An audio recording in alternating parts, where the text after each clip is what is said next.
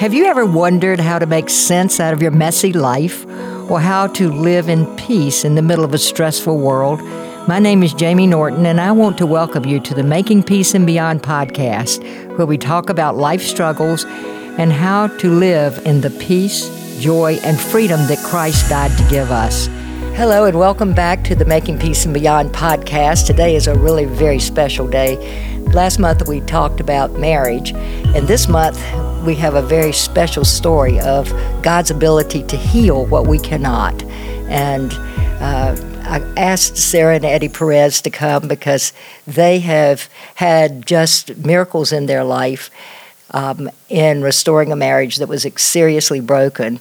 And I, as a counselor for the last 44 years, I find that we throw the towel in so easily. We are such a throwaway, cancel, let's ghost each other society that when something happens, the typical thing is to break it up and go to divorce and never even consider the possibility of restoration and reconciliation that God so graciously offers us. And Eddie and Sarah's story is one of brokenness, divorce, and healing. So I would like to just turn it over to Sarah. Welcome to you both. And Sarah, if you want to start and just say what happened. Okay, well, Eddie and I were married for about 12 and a half years. And prior to that, we had dated for about 5.5 years. And we had lived together for the bulk of that time. So we didn't actually start in a godly place. That probably was our first problem, is not putting God at the center of our relationship. And the demise of our marriage, at the time I would have said was his affair. I found out in 2019 and quickly filed for divorce. And it was finalized pretty quickly within about 6 months during the COVID-19 pandemic. You said you were not happy when you found this out. No. No, I was incredibly angry. We went back and forth for a few months. There was the, I want to work on my marriage statements coming from him, but he was still seeing his affair partner during that time. Lots of lying. I was pregnant at the time. When I found out, I was 5 months pregnant with our now 3-year-old son, Matt. So it was just a really rough time. And I just became very rageful, actually. I don't think anger is probably the right word to cover it. I did a lot of very regretful things. When Matt was born, when he was 2 weeks old, Matt and I flew across country and stayed with my parents for about a month. And Eddie can probably talk to you about how hurtful that was to him at the time. So would you like to chime in and say, okay, this is what it was like for me during that period? Yeah, I mean, for me, I don't know, I just felt so lost, and I just kept on doing things that I felt would make it better, but just made it worse, if that makes sense. It's like, I was like split between thinking that I wanted to work on the marriage, but then also didn't want to give up the affair. And I remember, like, when she took our son and went across country for the month, instead of taking that time to heal or to work on things, I just took that time to engage deeper into my affair, and it was like I was just in my own fantasy world, and it didn't matter if I was losing my marriage and my child, and that's just kind of the tip of of everything that that I was going through my mind. Which to the outside observer seems like a pretty hopeless situation. You're filled with rage, you're filled with denial and delusion and wanting to live in two worlds at one time with one body, which is also impossible. And it was just, at this point is usually where people would move into being bitter and separate. And we live in a world that says if you love somebody, if somebody has betrayed you and you love them, that you're a fool. And in that philosophy, Jesus is a fool because we do all kinds of crazy things and he still loves us. And so there's since we were made for love, by love, to love, what I have found is that love is the toughest thing on earth. It created us, and it is amazing how strong and powerful love can be. So what I think I met you about that time. I didn't meet you at that point, I don't think, but I met you, Sarah, when you were still pretty angry. So we'll fast forward a little bit. Our divorce was finalized that summer, and I met you a few months later, and I walked into your office a very, very angry woman. And you recommended making peace pretty right away.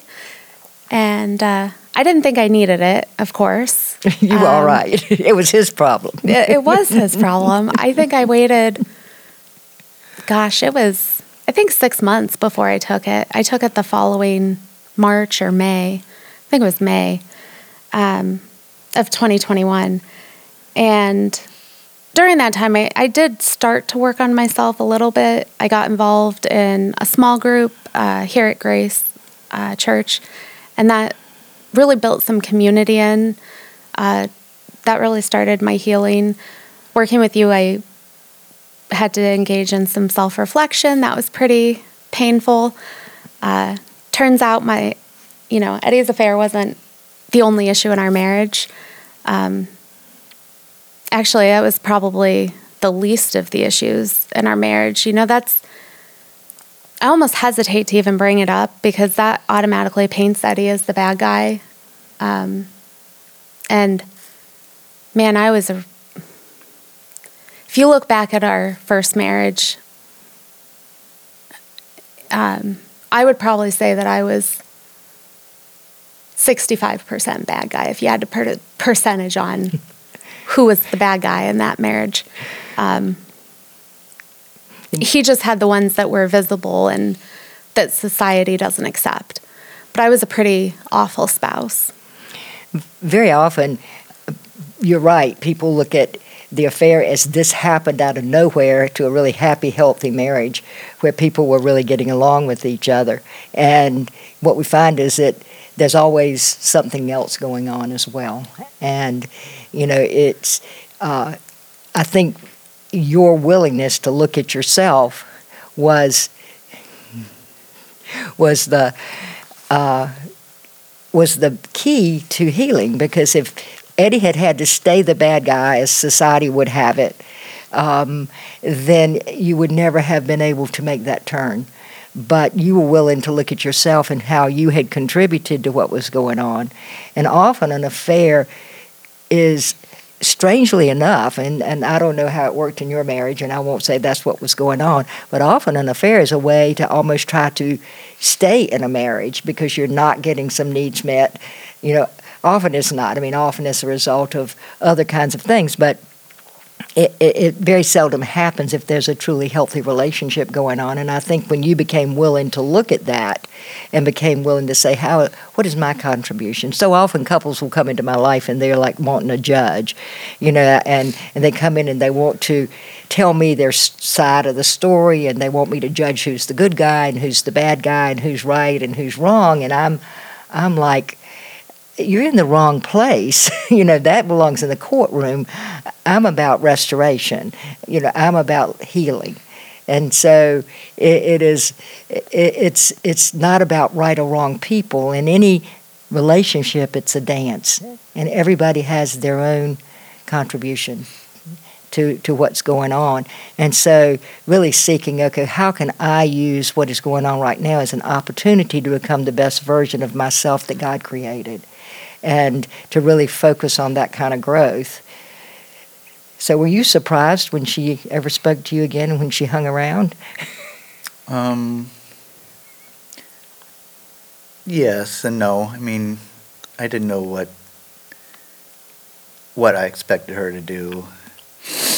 I mean, still kind of just being in the denials thing, I never really thought about the consequences. So thinking that, there'll be a divorce and that she will actually file and that she will, go through the steps until she actually did it,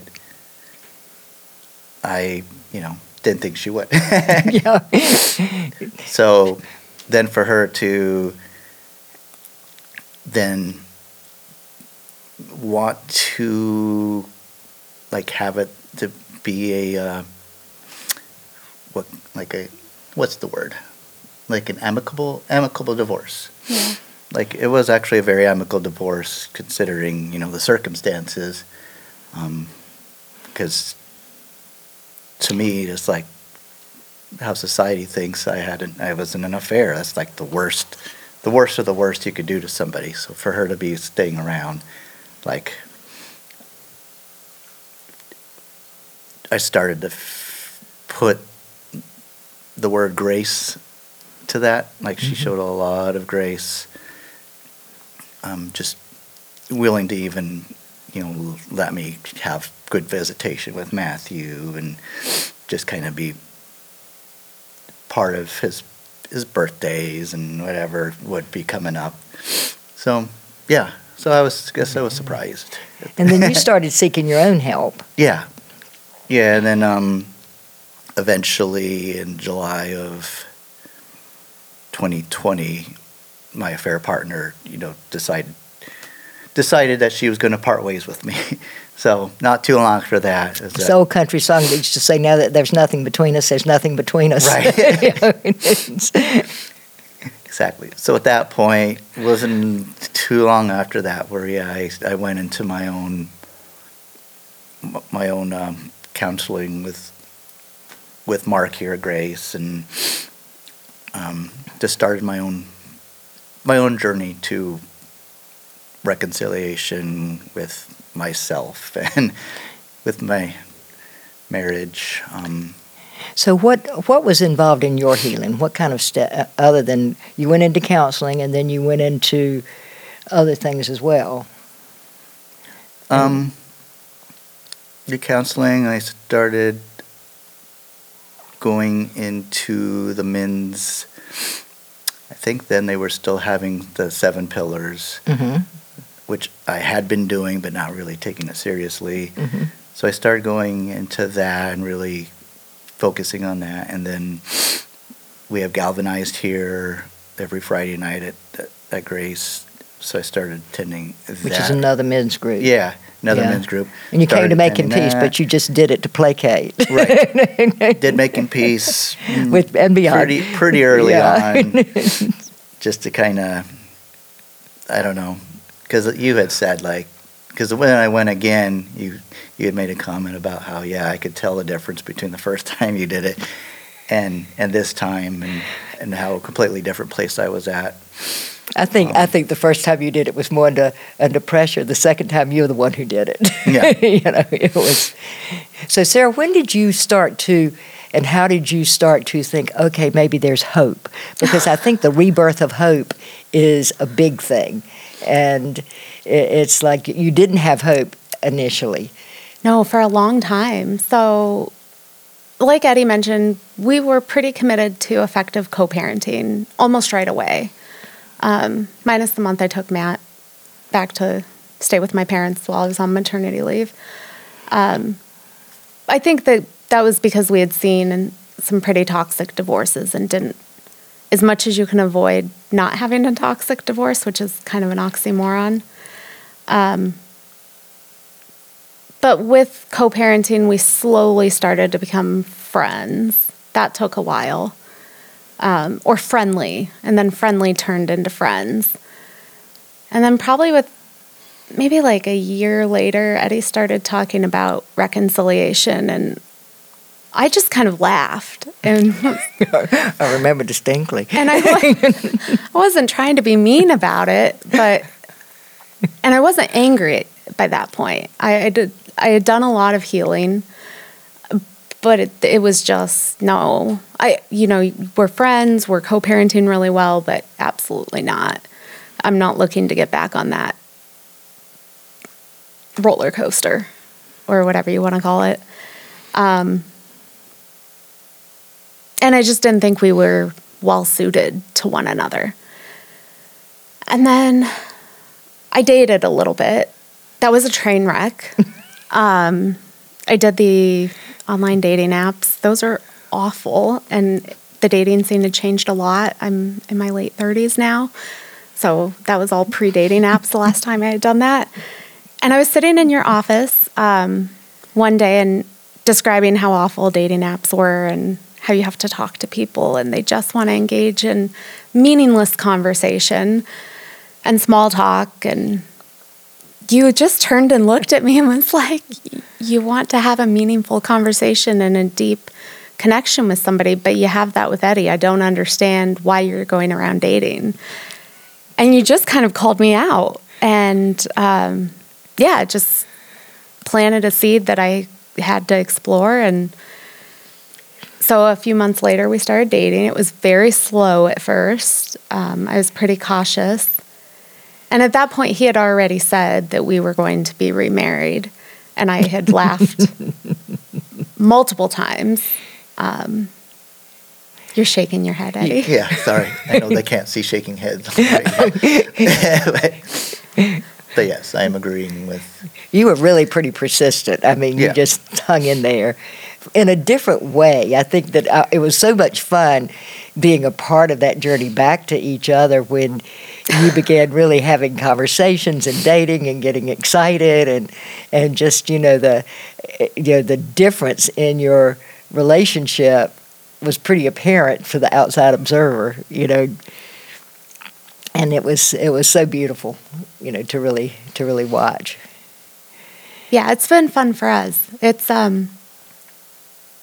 it feels night and day, which is strange because we've known each other.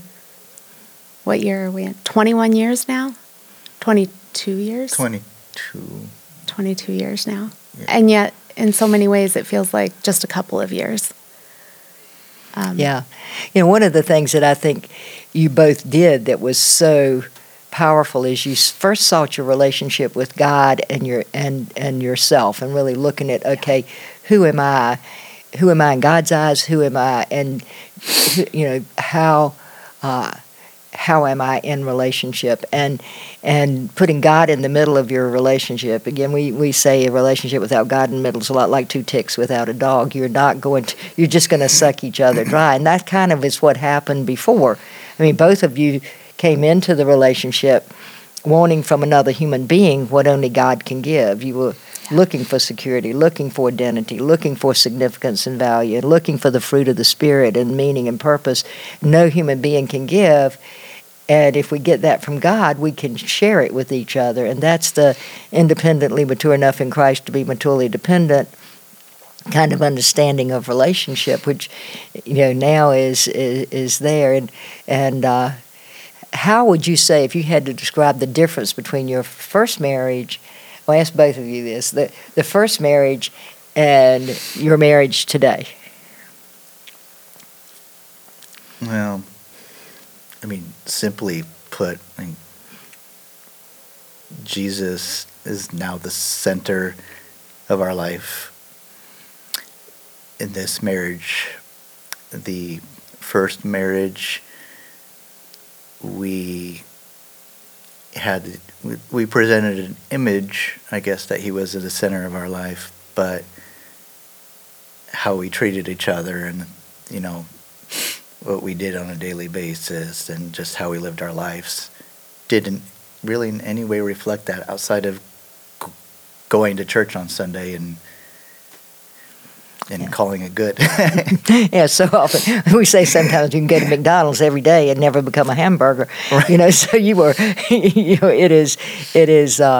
There's a huge difference in living in Christ and doing Christ. Sometimes somebody will say, you aren't acting like a Christian. I'm like, you're absolutely right. I'm not acting. I am one. There's a difference between acting like a Christian and being a Christian. So, and that's what I'm hearing is your difference today, is that even though you knew who Christ was, you weren't surrendered to living in the way that he says we work best. I mean, if you look at the Bible as a owner's manual, you get a car, you get an owner's manual, and it says, don't put sugar in the gas tank because the car won't run well. Well, you can put sugar in the gas tank, but the car won't run well. And that's what happens, I think, when we try to control our own destiny and control our own issues. So you move from doing Christianity to being in Christ, and when you came into that, you came into it together. So how about you, Sarah? How would you say you're in your eyes, how is a marriage different? Yeah, I mean, I think that's probably the number one difference. We were really good Christians 1 hour a week before. And even then, not even, because of the bulk, probably 7 or 8 years of our marriage, we didn't even attend church. I have probably more concrete examples for myself. So I think about things like gift giving. Eddie's a terrible gift giver. I love you, but you really are. And that's one of my strong suits. I'm an excellent gift giver. And I really like getting gifts. That's, how I receive love. I'm sure that comes from my dad. So in our first marriage, when I would get terrible gifts from him, I would not feel loved. And how would you respond? Oh, passive aggressively. And I'd be really angry and mad about it. And I'd throw a fit about it. But then what I would start to do is I would write lists for him, and I would then expect him to buy me only the gifts on the list, because then those would be good gifts. But then if he did that, I would also not feel loved, because I would feel like I was having to do the heavy lifting. And if he really knew me, he would, I wouldn't have to do that for him. Oh, you just hit, I want to stop you for just 1 second, because you just hit on probably one of the biggest flaws in beliefs about relationship, is that somebody, if they love you, would know you. Nobody is going to be a mind reader, and they're not going to know you unless you tell them who you are, Yeah. So it's like, I just want you to guess right, But go ahead, I'm sorry. So I was in a no-win situation where if I picked it up my own, they were wrong. But if I went off her list, I was wrong. And either way, I got it. I'm holding him to this standard and thinking less of him, because I'm creating this image of him that isn't him, instead of accepting him as he is and appreciating those qualities. So when we cover that chapter in Making Peace about fantasy relationships, on the one hand, I appreciated that chapter as it related to his affair, but I also appreciated it as it related to my image and view of him. And another example would be not treating him respectfully in several ways. But one of the ways I can think of is valuing him or devaluing him based on the amount of money he earned. Not because we even needed him for the amount of money he earned. I've always had a very lucrative job. Based on my educational background, I've always contributed more financially to our household or whatever.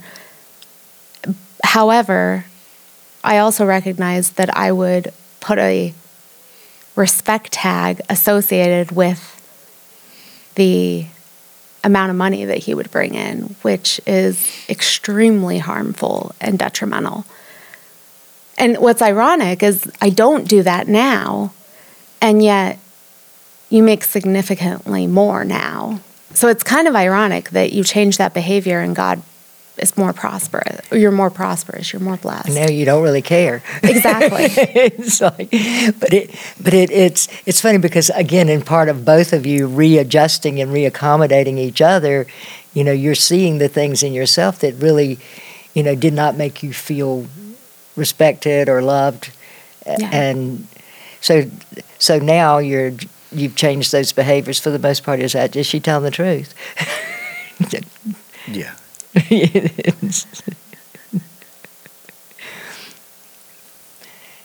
So it's a you mentioned the fantasy relationship, and I think that's one of the big things that we have a culture again where I hear a lot about people wanting to get married, and their fantasy of what that is like is something that often has been created by a wounded child often, who has unrealistic expectations of another human being, that someone is going to come along, and I think it's particularly true for women still, because women are so taught that Cinderella couldn't stop scrubbing floors until Prince Charming came, and Snow White couldn't even wake up. And so we have this culture that says there's somebody coming to rescue you, to take to meet all of your needs, to complete your life or whatever. And I think with men it comes across as when you find a princess and she kisses you, you'll no longer be a frog. That's one of the things that often happens, is that, and we have this belief that somebody is going to come along, and then we find somebody's body and we try to stuff them into our fantasy of who we think they should be. And when they're not that person, we don't see the real person. We only see them through the image of who we think they should be. And then we try to control and manipulate their life to format them into our creation, instead of really embracing them as God's creation, who's a human being with needs, limits, and feelings just like you. And to be able to say, we got to relate from that basic, how God created us as human beings. We're human beings and nothing more, and God is God and nothing less, and He's the one who completes us. We don't complete each other. So to really get to that. I totally agree with that. And I think a couple things. One, just because we're restored doesn't mean we don't have everyday issues in our now marriage, right? You mean it's not perfect? It's not. Oh, darn. I'm trying. No. We struggled last night. We had a fight. You came home from Galvanized. We were talking, and I misunderstood something. You didn't like my response. You went down to your man cave, and I stayed upstairs and watched TV. And it's like, okay. And guess what? 10 o'clock is not the time to have some deep conversation about it. Especially when you're getting ready to come to do a podcast about a healed marriage. We're not speaking to each other today. We got up and talked about it this morning. Yeah, I told her earlier. When we revisited it this morning, I said, 10 o'clock on a Friday, it's probably not the best. I think there was an enemy that did not want y'all to be here. But that's different than our first marriage. Our first marriage, we just wouldn't have talked about it. It just would have gone untalked about. We would have harbored resentment toward each other. Or we would have talked about it at 10 o'clock until 1 o'clock in the morning, and we would have hated each other after it. Because you'd be trying to tell the other one how badly you hurt. Exactly. It was like, and how wrong they were. Absolutely. And all of that kind of good stuff. Yeah, we had many of those conversations in our first marriage where we literally, depending on who it was, would follow each other around the house until we got our answers. Yeah. Who was the tendency to follow the most?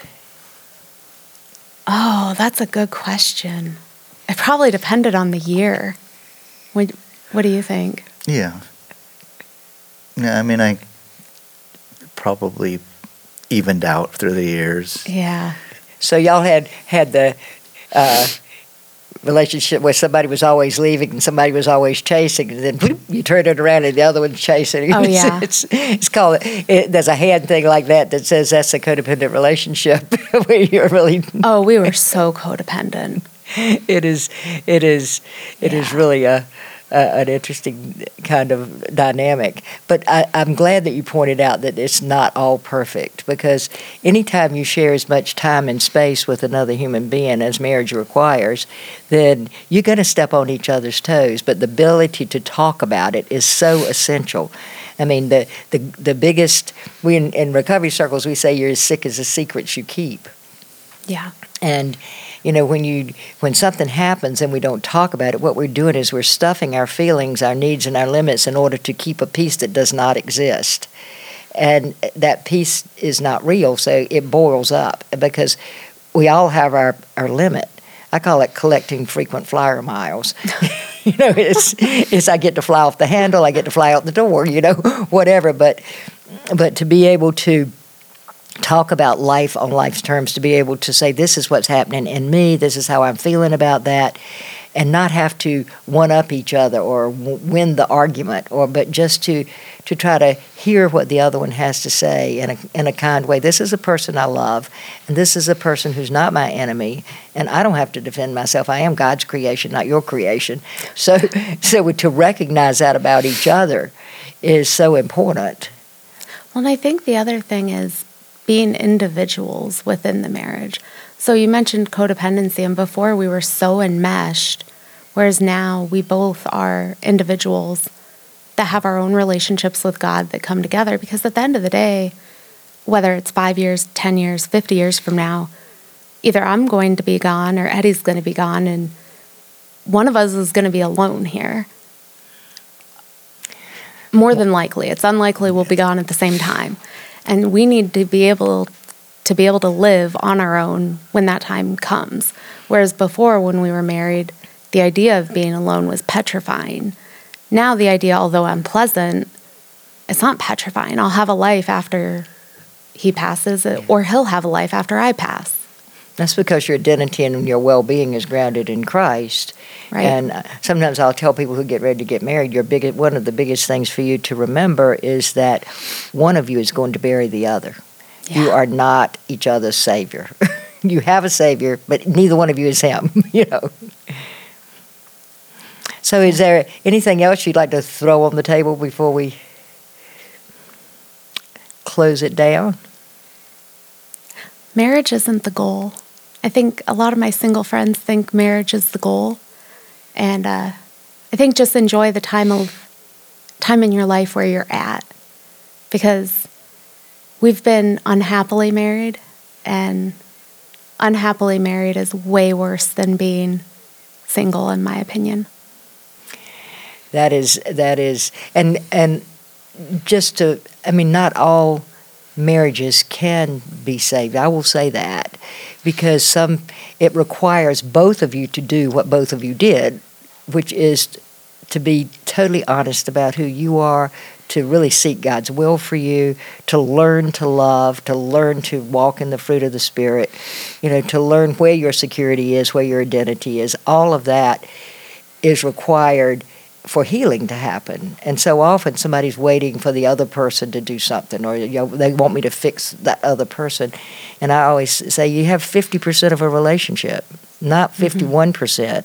You can't change another person, and you don't have 49%. You can't be a victim without cooperating. So it's about really looking at but if both of you do that, I've watched so many marriages. I've been a counselor now for 44 years, and I've watched many marriages heal with really very, very difficult situations. Yours was a difficult situation. This was one that